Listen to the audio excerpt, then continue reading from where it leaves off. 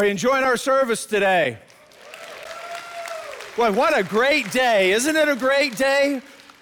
The day we celebrate the resurrection of our Savior. And I've got to tell you, we are pumped. We had a couple of services yesterday here, actually 6 services with our campuses.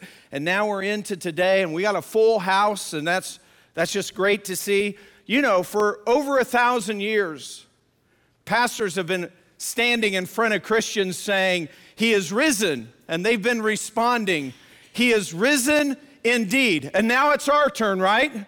Are you with me? He is risen. He is risen. That's what I like to hear. That's right. Of course, you know, we understand that not everybody celebrates the resurrection because some people are skeptical of the resurrection. We totally get that. I mean, that's a natural response. Actually, it's what I want to talk about today. How many of you just, not on the resurrection, you're past that, but you just consider yourself kind of a skeptical person in general? Anybody? I mean, that's the way I am. Anybody else? Oh, there's like 4 of us in here. Okay, that's great. Let's stick together. Let's hang. All right.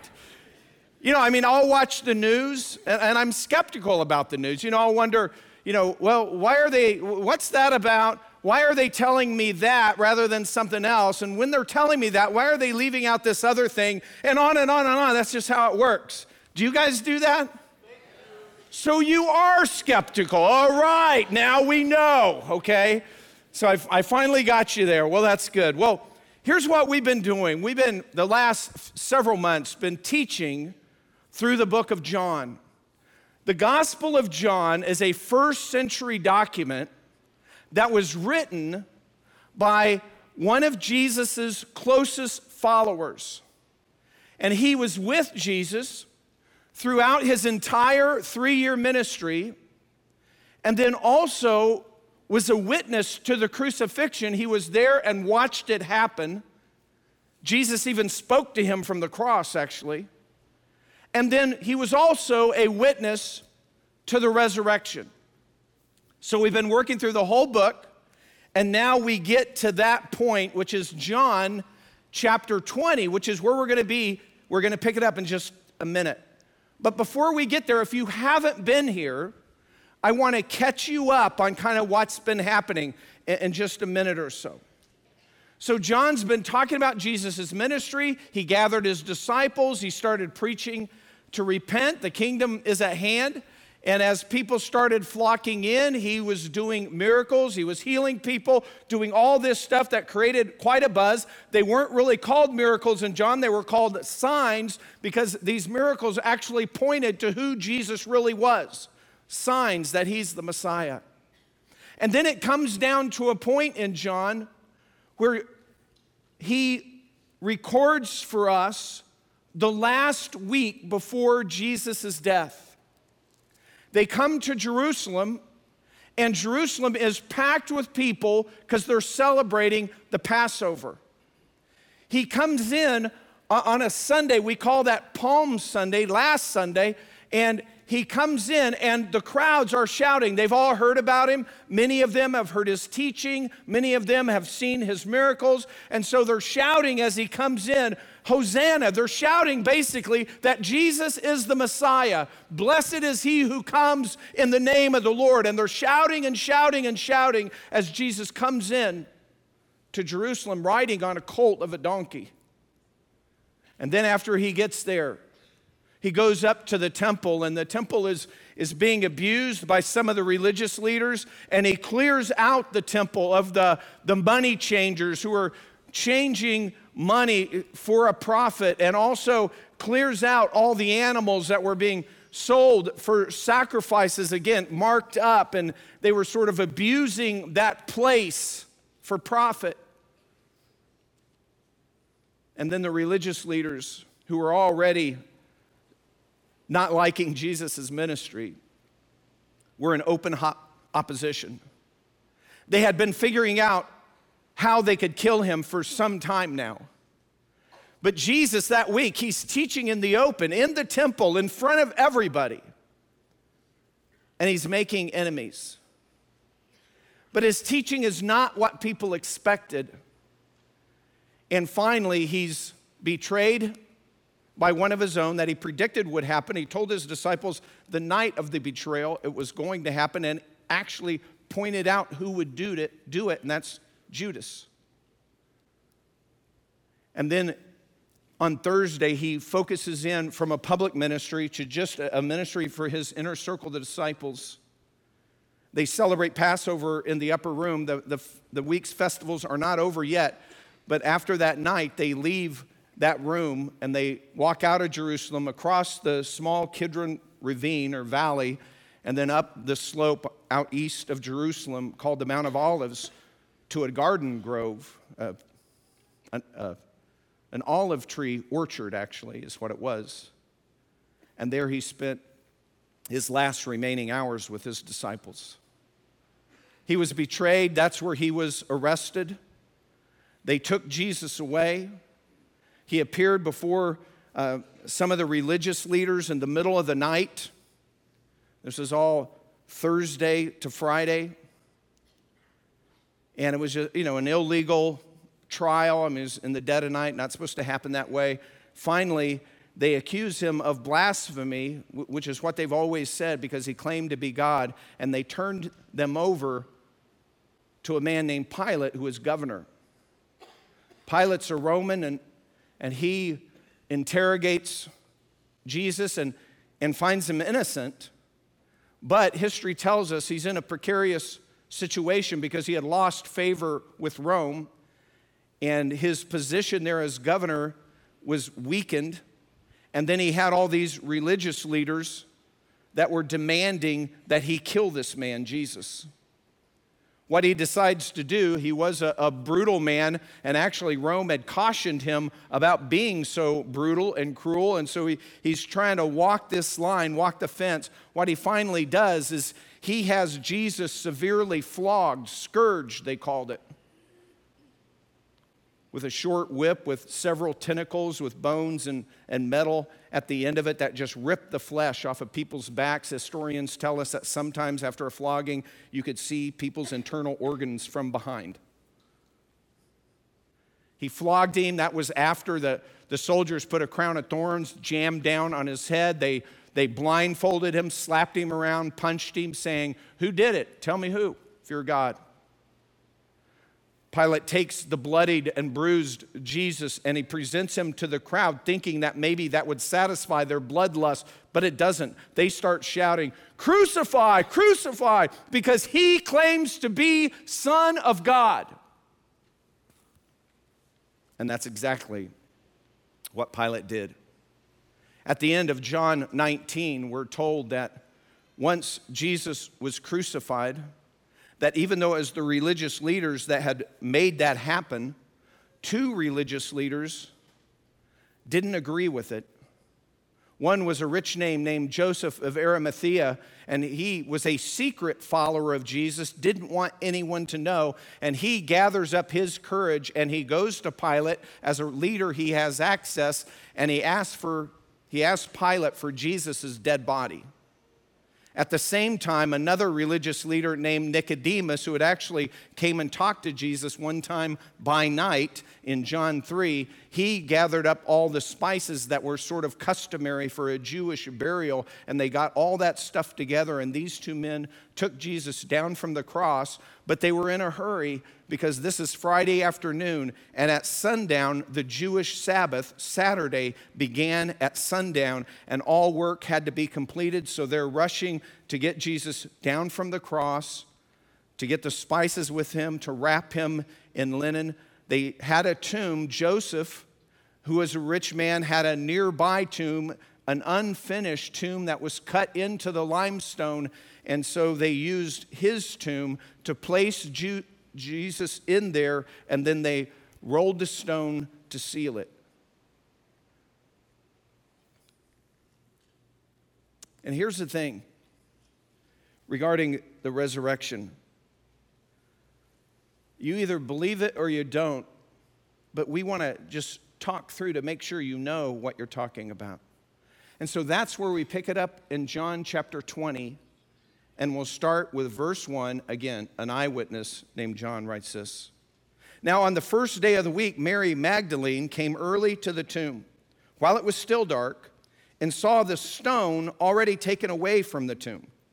So why is Mary there? We find out that she goes there because she knows these two men on Friday afternoon sort of hastily buried Jesus, and she goes there with a group of women. They're going to fix that. They're going to do it more properly because now the Sabbath is over, Saturday. It's now Sunday morning, and they can do that. But she finds the stones rolled away and the tomb's empty. Verse 2, so she ran and came to Simon Peter and to the other disciple whom Jesus loved. This is how John commonly describes himself in his book. And said to them, they have taken away the Lord out of the tomb. We do not know where they've laid him. So Peter and the other disciple went forth, and they were going to the tomb. The two were running together, and the other disciple ran ahead faster than Peter and came to the tomb first. And stooping and looking in, he saw the linen wrappings lying there, but he didn't go in. And as you read this, these are regular guys, these disciples. I mean, here John, super humble, never says his name in his entire book. He names all the other disciples as they come up, but when it comes to himself, he'll just say the other disciple or the disciple that Jesus loved, something like that. But as a typical guy, he lets us know that when he and Peter ran to the tomb, he smoked Peter. I mean, he just wiped Peter out. I mean, he wiped Peter off the mat. You know, so he's got to say that. And so he's faster than Peter, but he doesn't seem to be braver than Peter. Next verse, 6. So Simon Peter also came following him and entered the tomb. And he saw the linen wrappings lying there, and the face cloth which had been on his head, not lying with the linen wrappings, but rolled up in a place by itself. Now, why is John mentioning all these details? Because it's not what they expected.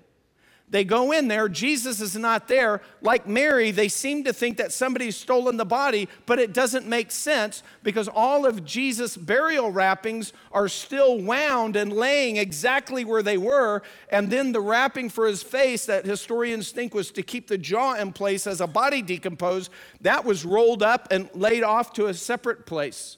And they're looking at all that going, well, if somebody took Jesus' body, why go to all the trouble of unwrapping it?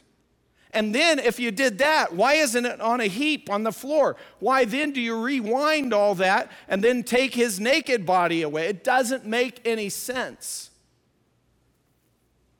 And then John says something profound about himself. He's still proud of the race, but he says something profound about himself. Verse 8. So the other disciple, that's John, who had first come to the tomb, he wants you to know that. You know, okay, John, we got it. Who came first to the tomb, then also entered, and he saw and believed. For as yet they did not understand the scripture that he must rise again from the dead. You see, when it comes to the resurrection, there are two basic responses, and the first response is skepticism. And I say first response because I think that's the normal, natural response that people have when they hear that somebody is risen from the dead. I'm just like, well, that's not normal. Says who? We get that. And if that's you, I understand. We're glad that you're here. And I want you to know, Jesus' closest followers were skeptics of the resurrection at first. We know his enemies, they heard that Jesus said that he was going to rise again in 3 days. But even Jesus' closest followers, I mean, they heard that from Jesus. They didn't believe it.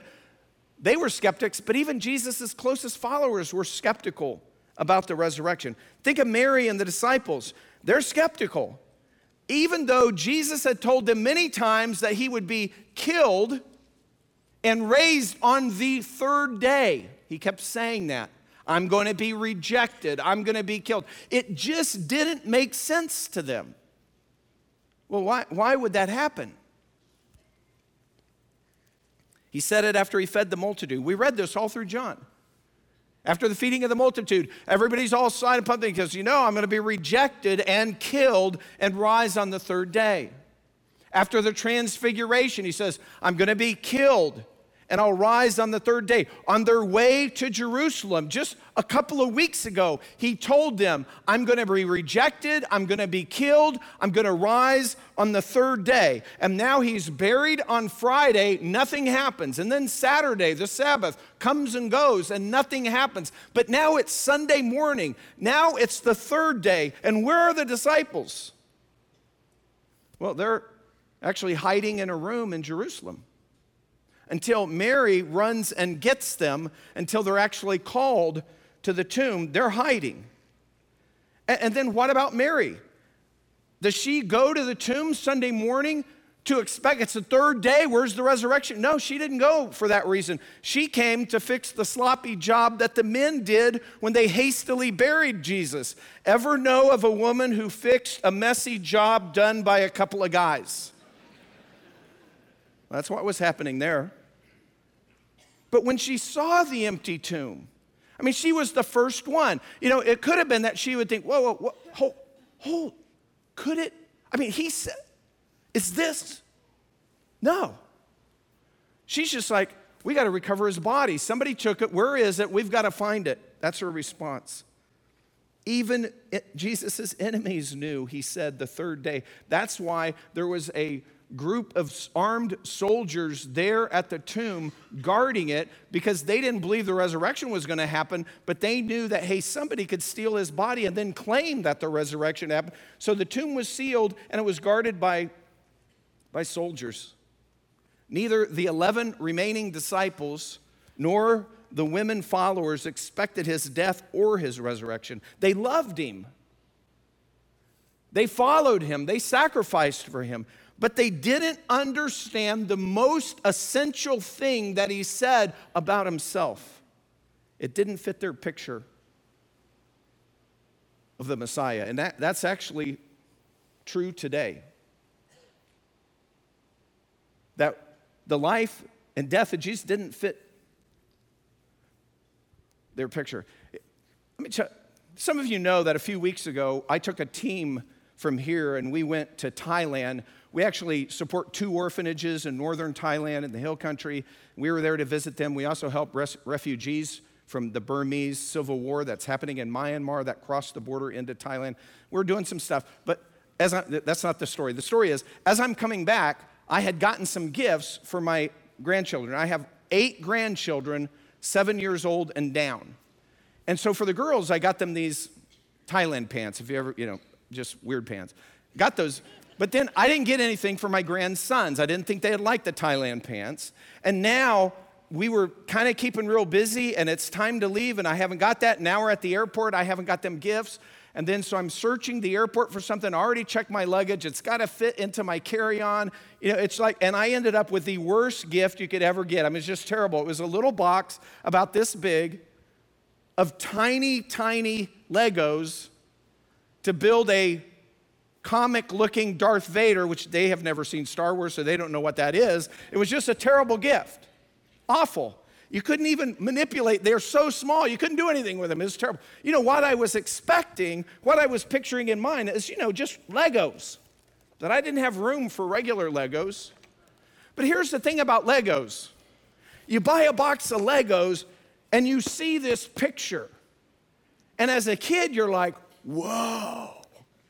That's not a box of Legos. It is, but really, that's a Viking ship that I can make. Here it is. And you're pumped about the Viking ship because it looked so cool on the pictures. But the problem is, you open it up and you're waiting for your ship, and what do you get? You get a bunch of junk and a huge instruction manual. Listen to this thing. It's like thick. So you get all this stuff. It's like, what is all this? Where's my pirate ship? Where's that at? I want a ship. That's the picture. This is just a big mess. That's how it was with the disciples when it came to Jesus. They're expecting the Messiah. They know he's the Messiah. They believe he's the Messiah. But what plays out in Jerusalem, I mean, the crowds were just shouting, he's the Messiah. And all of a sudden, he's being put to death as a criminal. It didn't make no sense. How could that happen? They'd been with Jesus 3 years. He doesn't do anything wrong. And he's being crucified as a criminal? It doesn't make sense. They're shocked.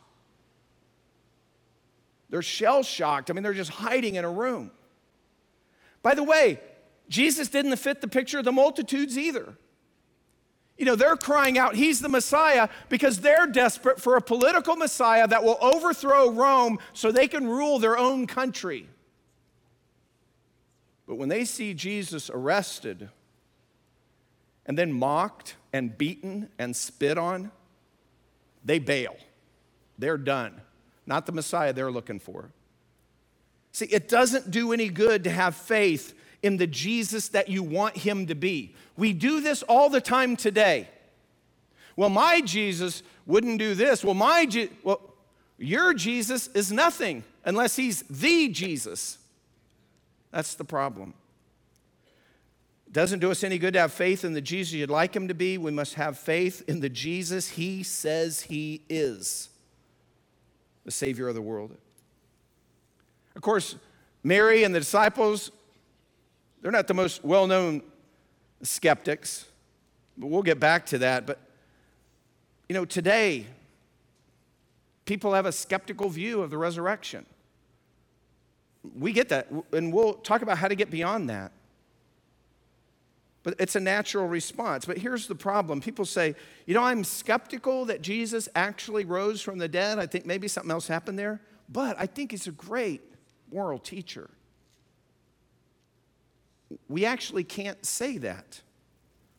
We can't say Jesus is a good teacher, moralist, you know, anything. Because, and not think that he's God. Because Jesus doesn't give any room for us to say that. He didn't leave any room for that. Jesus claimed to be God. If that's a lie, he's not a good teacher. So we can't say that he's only a great teacher. He doesn't leave us that option. So the first response to the resurrection is skepticism. But there's a second response, and the second response can be belief. Because that's what we see happening. And how do people go from skeptics to belief? How does that happen? Well, there's actually three ways that happens, and I want to just review those real fast. First of all, they consider the evidence. You know, they consider the evidence. Okay, well, what's the pros and cons here?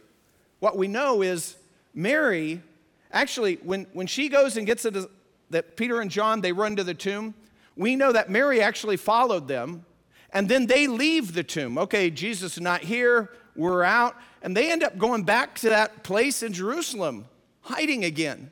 Mary, though, she follows them, she stays, and she is the first witness of the resurrection. And then she goes to tell the disciples, but she had already told them, now she sees Jesus, but now Jesus will appear to the disciples as well. John 20:19. So when it was evening on that day, the first day of the week, still talking Sunday, and when the doors were shut where the disciples were for fear of the Jews, I mean, here they've seen the empty tomb on the third day, and what's their response? To go back to the room, shut the doors, and lock them out of fear. Jesus came and stood in their midst and said to them, "Peace be with you." And when he had said this, he showed them both his hands and his side. The disciples then rejoiced when they saw the Lord. You see, here's what I'm telling you. Even the disciples needed evidence for the resurrection, just like we do too. And if you still need evidence, get the evidence. And I'll give you a little bit of evidence, but I could talk all day about the evidence. because there's a lot of evidence. Some people say, well, maybe Jesus, maybe you're thinking, well, maybe he didn't die. Jesus was crucified by professional executioners who had done this hundreds of times, and then he was pierced through with a sword up through his rib cage into his heart to verify his death, and thousands of people watched as all that happened. That's the historical record. The tomb is sealed and guarded with armed guards. But after the resurrection, Jesus appeared personally to hundreds of people. And these people, he wasn't just a ghost. They grab onto his feet, hold on to his legs. They interact with him. They touch him. They hug him. They eat with him. All these things. Paul, who was a former skeptic and actually persecuted the church, he records many witnesses that had seen the resurrected Jesus, and he did that so people could follow up during the first century when he wrote and check with them. He also says that Jesus appeared to more than 500 at one time. And if that's not enough, remember, Jesus' followers, even though they saw the empty tomb, they're completely transformed after they see the resurrected Jesus. They're emboldened. Within a month or so, thousands and thousands and thousands of people believe in Jerusalem who watched him crucified. And then we have this historical record that his followers were willing to die rather than to say it didn't happen. And that happened over and over and over and over again. And we all understand that some people die for bad things. Some people can die for the truth, but it actually wasn't true. There was a lie. They just thought it was true. That can happen. We see that happening in history sometimes. But nobody dies for what they know is not the truth. These are the witnesses. These are the ones who know. And they are tortured to death to say it didn't happen, and they rather die than say the untruth that it did not happen.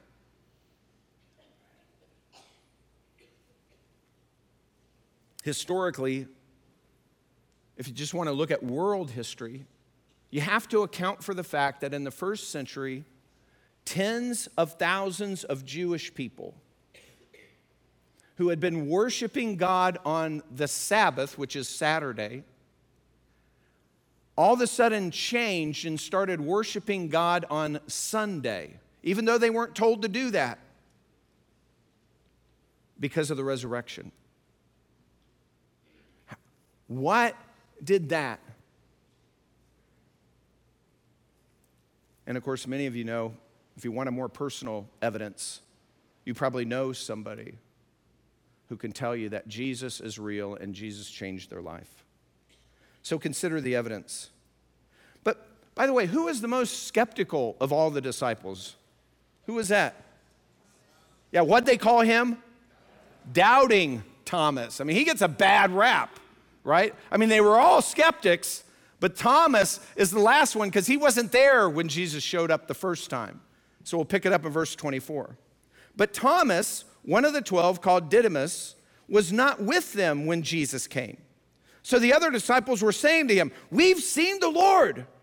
But he said to them, "Unless I see in his hands the imprint of the nails, and put my finger into the place of the nails, and put my hand into his side, I will not believe." I mean, he's hardcore skeptic, right? All of his friends, they're all saying, we saw him. He's like, I'm not buying it. Not that he's real flesh and bone. Not buying it. So how do people move from skeptics to believers? Well, 3 ways, just like Thomas did. They consider the evidence. We already talked about that. For Thomas, he's going to see evidence. And then listen to the eyewitnesses. And for a week, the other disciples say, we saw him. He had eyewitnesses telling him what happened. And here's, I think, what a lot of us think. We think, if I had an eyewitness, that would mean something to me. I mean, it'd be much easier for me. But here's the thing. We have the same eyewitnesses. It's just when Thomas was told by the eyewitnesses, they were still alive. But they wrote down their testimony like John did so that we can read from the eyewitnesses to know that it happened. We have the eyewitnesses just like John does. Yeah, but they're not alive. Right. But everything we believe in, how much of history that you know to be true did you witness? Let's take the Revolutionary War. How many of you believe that the Americans fought in the Revolutionary War? We do have some skeptics here. How many of you believe that there's a Declaration of Independence that was written a couple hundred years ago? Yeah. Did you see it? No. Why do you believe it? Because of eyewitnesses that were handed down, eyewitnesses, documents that we can read. That's why. The entire New Testament was written in the first century. We can prove that through archaeology. And really, this is part of why Jesus showed up to Thomas at all. Why did Jesus even bother to come back and appear to the disciples again just because Thomas was there? Because that's what's going to happen next. Well, he did that because he's qualifying these group of men. He spent 3 years teaching them, and now he's going to send them out. But he doesn't want to just train them. He wants them all to be witnesses to the resurrection so they can tell us as eyewitnesses. And that's what happened. And we can read Matthew, Mark, and Luke, and John and see how well those witnesses stand up. So how do skeptics believe? We consider the evidence, listen to eyewitnesses. And here's the last thing. We have to drop our conditions.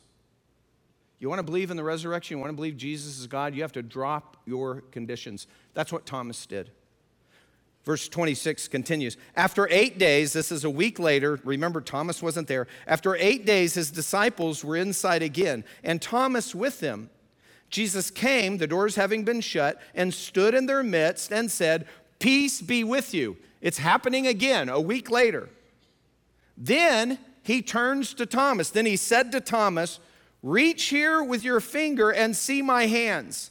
And reach here with your hand and put it into my side. And don't be unbelieving, but believing." Thomas answered and said to him, "My Lord and my God."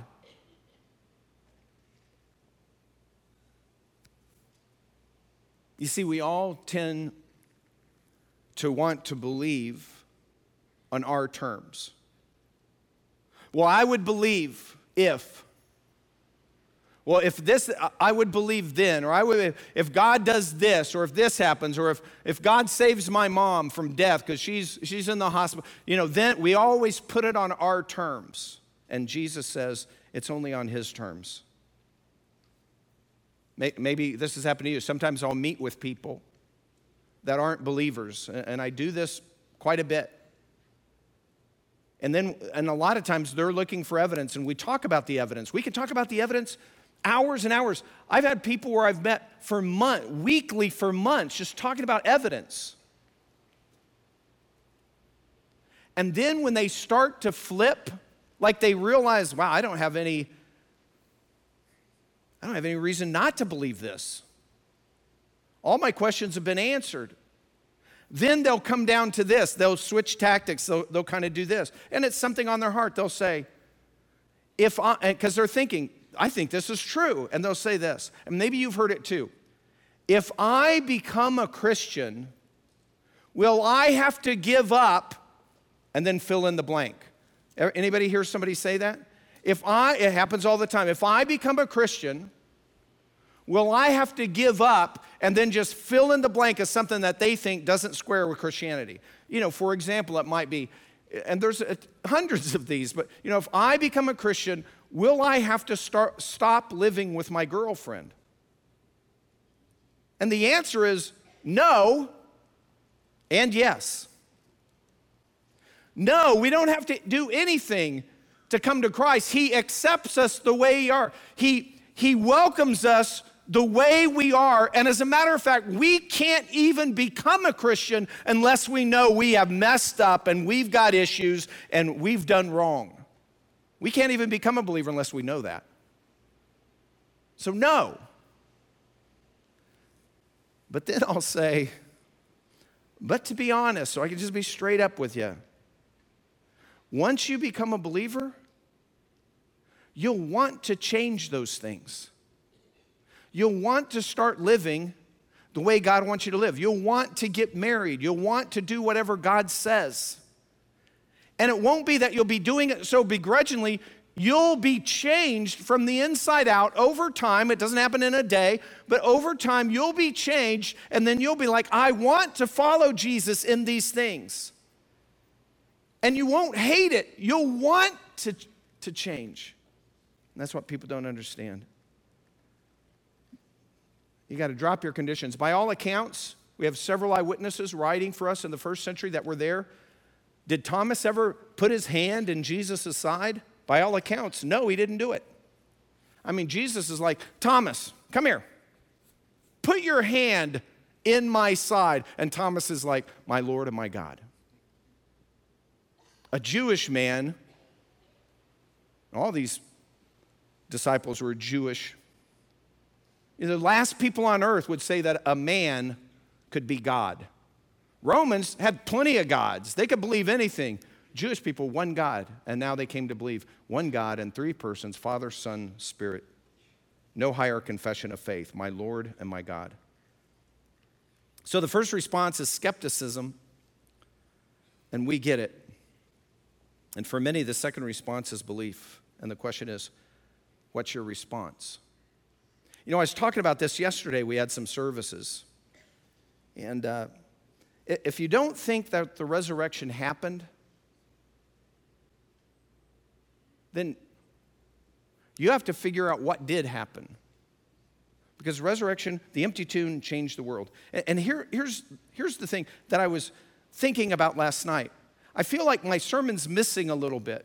Of course, most of us are not skeptics here because we're celebrating the resurrection. But some people have been invited, and you don't know about the resurrection. You're no expert, and you're a little skeptical, as we would expect you to be. We get it. We were there too, most of us. But there's another category. And this other category is people, they just grew up and they've been hearing all their life Jesus rose from the dead. So it's not that they don't believe that. They're okay with that. They wouldn't go out proclaiming it, but they're not skeptics. This may be, a way bigger crowd than skeptics.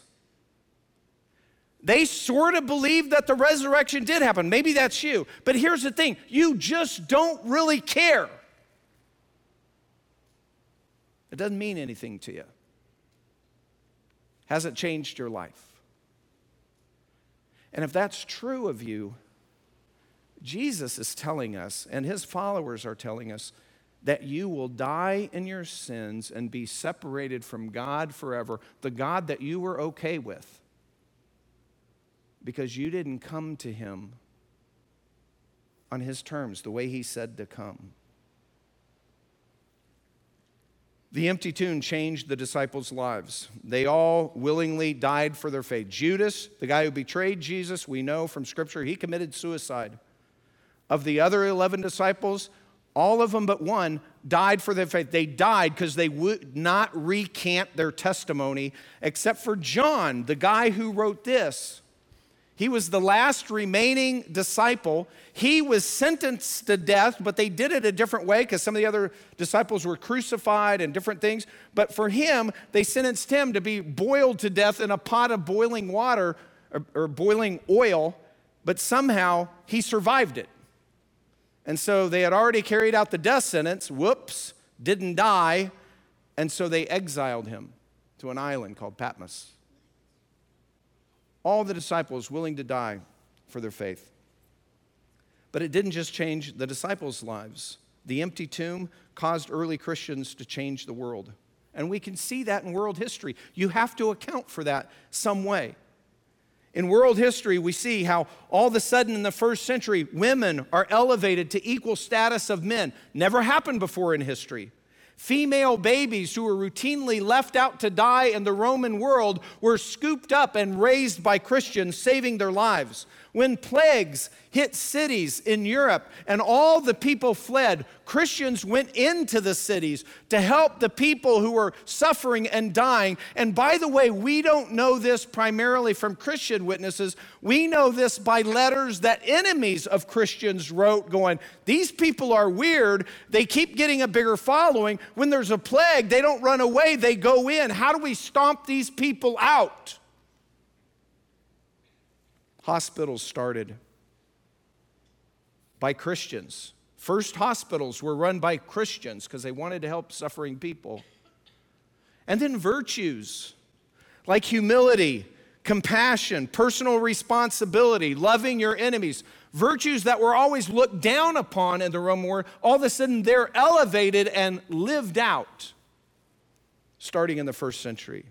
The empty tomb changed the disciples, it changed early Christians. But the empty tomb's got to change your life too. If you believe the tomb's empty because of the resurrection,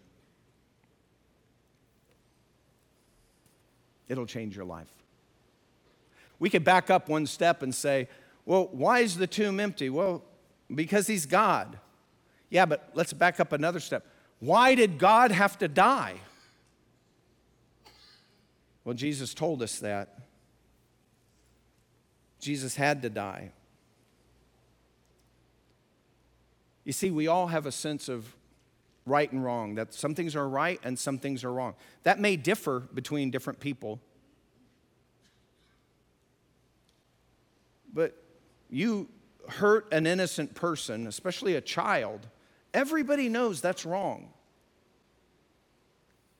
And it's not just that. We know that wrong ought to be punished. That's the right thing. It's the just thing. And so God is telling us that he is a righteous judge and justice is coming and wrongs will be punished. And here's the bad news. We have all sinned against God. Paul, that I mentioned before, writes, as it's written, there is none righteous, not even one. None of us as human beings are righteous. And if we're not righteous, if we're sinful, we should be punished. He also writes in 6:23 in Romans, for the wages of sin, the results of sin, what you should get for sin is death. But the free gift of God is eternal life in Christ Jesus our Lord. Punishment for our sin, my sin, what I deserve, me, is eternal separation from God in hell. And being a preacher doesn't fix that, or doing good deeds doesn't fix that. Good deeds don't remove one sin from our account. But Jesus died to pay our penalty for sin. But that only counts for us if, on his terms, we have to turn to him in belief. Not just belief that he existed, maybe he rose from the dead. Belief in, that we trust in Jesus, that he paid for our sins. He is our only hope to be made right with a righteous, living, holy God. He's the only way we can be right with God. And then what Jesus said to Thomas in response that John recorded for us was this. Thomas said, my Lord and my God. And Jesus said to him in verse 29, Jesus said to him, because you have seen me, you have believed. Blessed are they who did not see yet believe. That's Jesus talking about us if you're a believer. You saw me, but blessed are they who didn't get to see but heard. And then John ends this chapter with 2 verses, and this will wrap it up, explaining why he wrote his whole book. Here it is. Verse 30, therefore many other signs Jesus also performed in the presence of the disciples, which are not written in this book. He said, I couldn't write it all down. But these have been written so that you may believe that Jesus is the Christ, the Son of God, and that believing you may have life in his name. That's what God's telling us. through John, his disciple.